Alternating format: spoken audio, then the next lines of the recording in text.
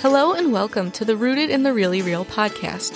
Get ready to go on a journey of knowledge, growth, healing, and prayer rooted in our Lord Jesus Christ. Thank you so much for joining us today. Now let's dive in. Hello everyone. Welcome to this week's episode of the Rooted in the Really Real podcast. Thank you so much to everyone who is listening. Thank you to everyone who's been following along for this attachment theory series that we've been doing. We're going to continue our discussion on attachment today, and we're 6 episodes in. This time we're focusing on the disorganized attachment style. So while all the insecure attachment styles can definitely flag some uncomfortable topics or cause some unresolved emotion to be triggered in some people, I do want to say that this episode will be a little heavier than the others because a main marker of the disorganized attachment style is trauma and abuse and a sort of shattered self, which is hard to really talk about, to process, especially if somebody listening has a disorganized attachment style. It can really be a delicate place to face these realities. So I just wanted to say that, know that going into this. We want to look at what this attachment style is, how it comes about, and what it means for relationships and prayer. So that being said, Father Steve, what are you looking forward to today? I'm really looking forward to giving a place of hope for those who have this attachment style. I think that sometimes we can get caught up in these styles of attachment and forget that the Lord can break through and that He wants to break through and lead us into the security of His love and the security of the future that He really has planned for us, that He has in store for us. So I'm just looking forward to just conveying hope. I want to start with the characteristics of the disorganized attachment style. And so people who have a disorganized attachment style have a negative view of self and a negative view of others. They have a really hard time believing that they themselves deserve love and that they're worthy of love. They also don't trust others or believe that others would really be willing or able or competent enough to give them that love. And so they are able to find darkness and negativity really wherever they go. Because of this, they have a sort of mixed bag of attachment problems or difficulties, resulting in a shattered self.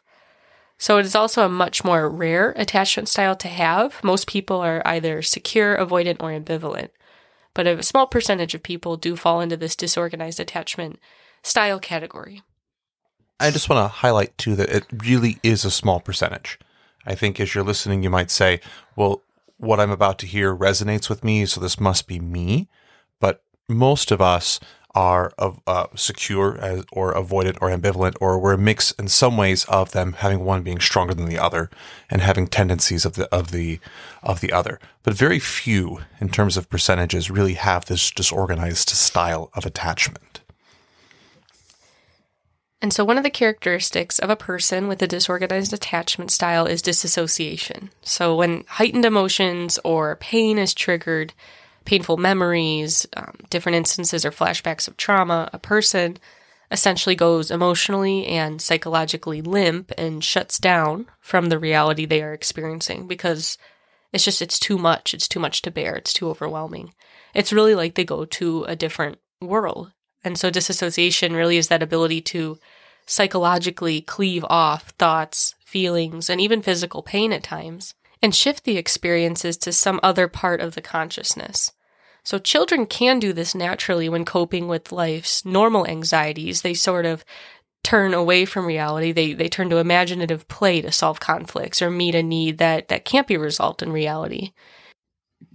Back to our first episode on attachment, Mary Ainsworth in her study found that children she classified with a disorganized attachment style were unable to coordinate a coherent attachment strategy to their mother when she was in the room with them, and when she got up to leave for a few minutes as well. When the mother re-entered the room, some children would dart towards their mother, but then just before they reached the mother, they would fall on the floor or decide they didn't want to go towards her. Others would be clearly upset when the mothers left, but after a minute of crying, they'd stop and just stare off into space. They were already, as very young children, disassociating from their experience and shutting down whatever emotional experience they were having. In all the cases she saw, these children had no clear, consistent strategy or coping mechanism to deal with anxiety in their parents' presence. These were outward indicators that these children then viewed their parents as both the source and solution to their fear, because they couldn't even have a way of coping with anxiety when their parents were present. It really showed that their parents are a great source of anxiety, and they didn't even have that freedom really with the parents to ever calm down, to ever regulate their emotions. And so how does this attachment style come about? One of the main markers here is a loss of a safe haven within the parental dynamic. So a child who grows up with a disorganized attachment style does not find safety or comfort in their parents, but there's often torment, abuse, pain, danger, distress present within the relationship. Children should experience a felt security with their parents, but some don't. Because of the power and authority differential, parents become both the source and perceived solution to their fear and anxiety. So the primary way this attachment style comes about is through an abusive family of some sort. Survivors of trauma, whether that be any type of abuse, war victims, domestic violence, extreme poverty, they often have these similar patterns of symptoms that a disorganized attachment style shows.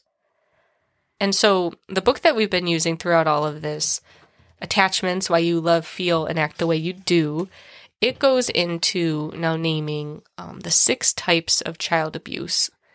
And I think this is important because it goes to show how sometimes with the disorganized attachment style, we think it has to be one way, or abuse has to look one certain way, and they lay out 6 different types. We aren't going to go into all of them extensively, because that would be multiple other episodes. But we're just going to highlight what's important here for this attachment style. And so when you hear child abuse, I think most people think of sexual abuse or addictive behavior. And so those are 2 of the types mentioned, but they're more self-explanatory for our purposes in this episode. And so some less obvious forms are psychological abuse. So this could be hard-handed rejection, sarcastic put-downs, callous harshness, confused inconsistency in the family and in the parenting, and unreliable care. Those are a few examples of psychological abuse. These parents almost always deny how insensitive or rude they are to their children. And another marker of this is they usually use a kinder, more patient voice when talking to their kids in front of other people. They notice them using a completely different voice when they're in the presence of others because of that natural rejection, sarcasm, the harshness that's usually present. Another type of child abuse in this situation is emotional neglect. So functional parenting, they mention, is parenting that focuses only on the physical needs of children. You can have a great family, you can have great parents who have a great job, and they give you everything you can need physically. These parents make sure their children have food, clothing, a bed, probably a phone, video games, etc., but there's no warmth in the home, no physical touch, no emotional connection. And so the children's emotional needs go unmet. And then the last type mentioned is exposure to severe marital conflict. The idea here is that all couples argue from time to time, and it can actually be potentially good for the children to see how to manage conflict and have healthy arguments in a relationship. However, when the arguments turn into screaming, physical struggles, or violence, a child's own sense of security is really threatened there, and a deep anxiety takes place in the heart. You know, these different styles of child abuse were very new to me when I was reading this, but when I began to reflect on my work with just a number of men and women in direction, I could see certain patterns of relationships with their parents that manifested these, where one of the people was just always, everything that she said was rejected. Everything that was said, every idea, everything that, there was nothing that this person could do to please her parents. And she looked dumbfounded. She just couldn't figure it out, and eventually just stopped trying. And the challenge with all of this, right? The challenge with all of this is that it affects this deep identity of self, as you're saying, Ashley, and having the space to look there, because these are real, and I have seen all 6 of them And I've worked with men and women with all 6 of them. And I have good news, though, too, is that I've watched the Lord just break into these places and create spaces of security and safety, even in the darkest of places. And so that's also what's really important. But I think we don't take seriously enough what we've experienced in our childhood, and we have a tendency to downplay it. I want to encourage everyone to have the courage to name what might be coming up, to not cast it aside as just something that I'm making up in my mind or something that I'm making up in my own thoughts, but really to claim ownership of those thoughts, of those feelings of discomfort, of hurt, or of pain, or even that thought like that was odd. Or it's odd that my parents might treat one sibling vastly different than another. There's something odd about that. And to have the freedom to name it without judging our parents, but to name that so that we have the freedom to honor our own experience and our own story. Yeah, like I mentioned previously, a lot of us, I think, have a picture in our head or have some kind of definition when we think of abuse. But it might be new for a lot of people to think of something like emotional neglect being a form of abuse. And I think because the whole nature of emotional neglect is we're told as children, don't make a big deal out of nothing. Like, you should be grateful, you have everything you need. And it kind of is handed to us in a way that could be, I am the problem. I'm the one making a big deal out of nothing. Like, I should be grateful. I have food. I have a great house. I have everything I want. My parents let me play all the sports I want, or I have all the friends I could ever want. But that emotional connection, the emotional needs are missing in the home. There's no warmth and space for that connection. And so that might be a layer of our story that we haven't really realized, or we wouldn't label as abuse or anything that negatively affected us. But I think it is worth just looking at our story and asking the Lord, like, what here is relevant? Like, what is important? What has affected me? And just having, like you said, Father Steve, that courage, that openness to name what's present, to name what's bubbling up, instead of just pushing it all aside. That's definitely important. I want to move now to talking about something called the power of reflection.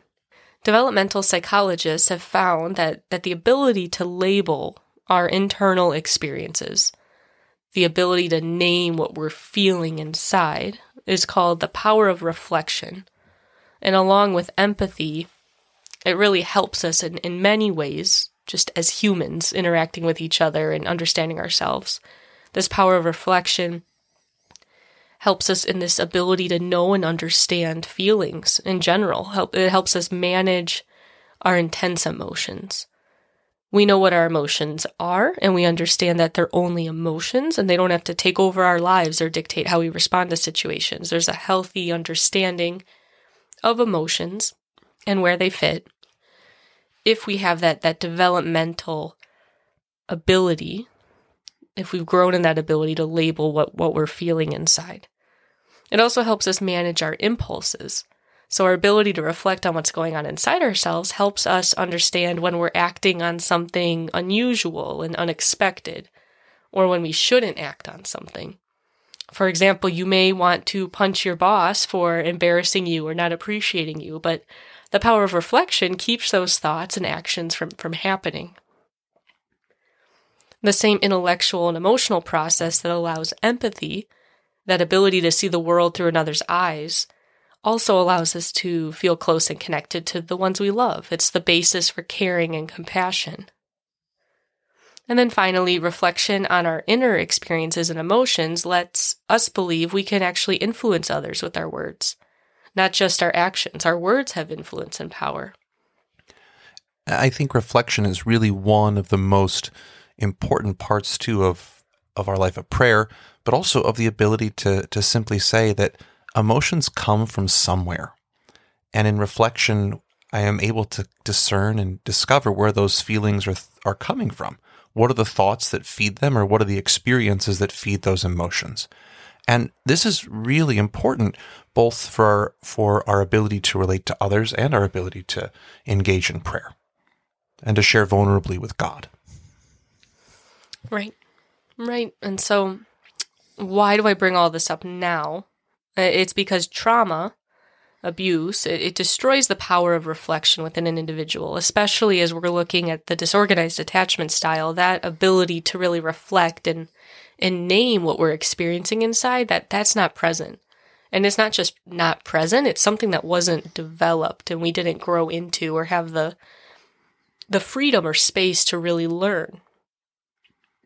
So everything I just mentioned, that ability to understand our feelings and have the proper perspective on them, managing impulses, being empathetic, these are all things the disorganized person struggles tremendously with. In traumatized children, that emotional development of the power of reflection is not there. It is undeveloped. And so instead of understanding the self, trauma causes, or really forces, children to step outside of the self and leave the trauma behind. They're not able to process it. They're not able to name it. And that stepping outside of the trauma is essentially what disassociation is that we mentioned earlier. Disassociation and reflection are incompatible. You can't step outside of reality and shut down emotionally while also being very attentive to what you're experiencing within. So if the child faces reality, they are often overwhelmed by fear and anxiety. These emotional holes really follow a person into their adulthood and affect their relationships.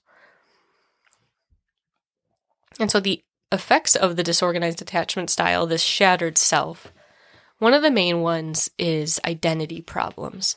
A sense of our identity and the personal strength that accompanies it really allows us to form strong values and commit ourselves to goals. We had everything that we've talked about in our episodes on identity and how it relates to story, and we continue to bring identity into all these episodes. This is also talking about identity, not even in relation to prayer or necessarily like the spiritual understanding of identity, but just simply like having a sense of self is really what helps us label what we like and what we don't like. Having a sense of self is what forms those values and helps commit ourselves to those goals. And so when the self is shattered by trauma and turmoil, so is the sense of identity. They lack that commitment. They lack the motivation and desire to have consistent values and goals. They lack that purpose. So they also have trouble learning from past experiences. There's not really a cohesiveness to their story or a timeline they can look at. It's all fragmented bits and pieces. They're just trying to survive, really. Other effects of the disorganized attachment style include having emotional storms, flashbacks, a state of physical alertness and anxiety at all times, making faulty assumptions, and having really distressed relationships. So then moving into what this means for friendships and intimate relationships, as you can imagine, it's a very difficult place. For a disorganized person, it is nearly impossible to have good relationships.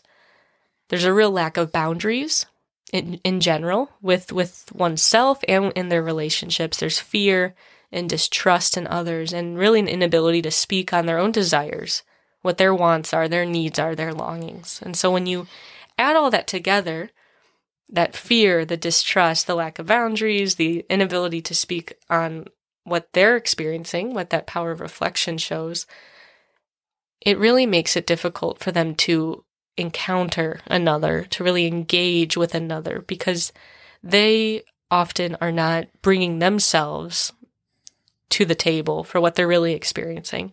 And they often are either disassociating, they're worried about other things, their anxiety and fear is coming so much into the picture that it's hard for them to really be present to another person. Relationships in general are seen as unhealthy. They're unsafe places that cause anxiety and stress. And so many fears are really bound up in relationships, and the disorganized attachment style shows that fear in both intimacy and abandonment. Where earlier we talked about that fear of intimacy being more present in the avoidantly attached person and the fear of abandonment being more present in the ambivalently attached person. But disorganized, it's really it's a mix of a lot of it, and there's not a lot of hope and positivity present. So unless there is healing or a breaking of the cycle, disorganized people also likely pass on their toxic effects of trauma onto their children, or they act out of that place and project their pain and grief onto others. So I think without saying a whole lot, we can say that when one goes to pray, this style initially affects prayer in a very profound way. It makes it really, really hard for the individual to want to sit there, because the first thing that we're being asked to do is to notice within our own hearts what's bubbling up. And because disorganized persons often spend so much time disassociating from that, it's one of the most challenging things. I remember in seminary, just a young gentleman who was there sharing with me an incredibly traumatic story, had no emotional response. And I looked at him and I said, if your friend had told you this story, how would you have responded? And it was a moment of just like, aha, like, oh, like I would be angry and I would be upset and it wouldn't be okay. And it takes someone to sit oftentimes with a disorganized person to help them begin to name that in a place of security, in a place of love. And this takes place in spiritual direction. So this was an ongoing relationship that the gentleman and I had, which allowed for this to take place. But initially in his own relationship with the Lord, there was this great difficulty of even knowing what to say or where to start, and not being able to trust anything that was going on, and just not even knowing who he was with the Lord. And it was for him very difficult to be there. In fact, he could only stay there for a few minutes, and then he'd have to stand up or step out and then re-engage, because the sitting still and just noticing was so uncommon for him. It was not something he was used to. Also, for those who have a disorganized attachment, right? Well, really all of us, we have a tendency to project onto God our parents, the way our parents treated us, the way our parents responded to the things that we said, the way that our parents would act or would come to us in our time of need. We project that onto the Lord because, as we mentioned earlier, our parents are meant to be windows into the love of God. And in the case of disorganized attachment, what ends up happening is that loss of a safe haven, that loss of a place of security, that the one who is there to care for them but is also the one that torments them, right? This transfers onto God. And it takes a great deal of time and patience to allow the Lord to really disabuse us of this false sense of who he is. But he wants to do that. He wants to be there with us to slowly strip away this false conception of who he is. And because he recognizes in us these really difficult experiences, he often brings to us a saint or Our Lady or someone who can meet us where we're at and develop a trusting relationship with them so that they can lead us to the Father. And I've seen this many times with many individuals where they may not be able to go to Jesus or to the Father, but they can talk to Mary or they can talk to Saint Joseph. And as they cultivate that relationship with one of the saints, they bring them to introduce them to Jesus in a way where their trust is enough for them to begin to trust our Lord. And I give God thanks for this because it is truly miraculous, the healing that takes place and the way that he walks with souls. The other thing that often happens too is that a false identity is present, not knowing who God made me to be. And so a lot of grasping after all sorts of ways to try to figure out who I am and to impress upon the world. It's like, well, this is who I need to be to protect myself. And as Ashley just mentioned, right, there's a tendency to repeat and to hand on these attachment styles if we don't allow the Lord into them. He really wants to meet us. He wants to meet us here. I think it's so important for those who have a disorganized attachment style to know that I have watched the Lord enter into the lives of individuals who have a severe trauma, and I have watched the Lord cultivate friendship with them and relationship with them to help them step out in security. It really is a work of grace. And every person is worthy of knowing the security of having a safe haven, of knowing that they're loved, of knowing that they are chosen. All I can say is that each of you is worthy of that gift of knowing you're loved by God through and through, and that there is nothing that He is afraid of, and that He is there with you. And I know this personally in my own story. I know that Ashley knows it in her story. It doesn't make it easy, but it does make it possible to walk into the great freedom and the love that God has for us. I just ask for the Father's blessing upon you to fill each of us really with that knowledge that we are chosen in Him, that we are loved, that we are wanted, and that He has for us that gift of safety because He is our Father, our Abba. And may God bless you, the Father and the Son and the Holy Spirit. Amen. Thank you so much for listening to this week's episode. We invite you to subscribe to this podcast and share it with a friend. You can also follow our Facebook page, Rooted in the Really Real Podcast, and Ashley Poltoric on Instagram for episode information and more. God bless.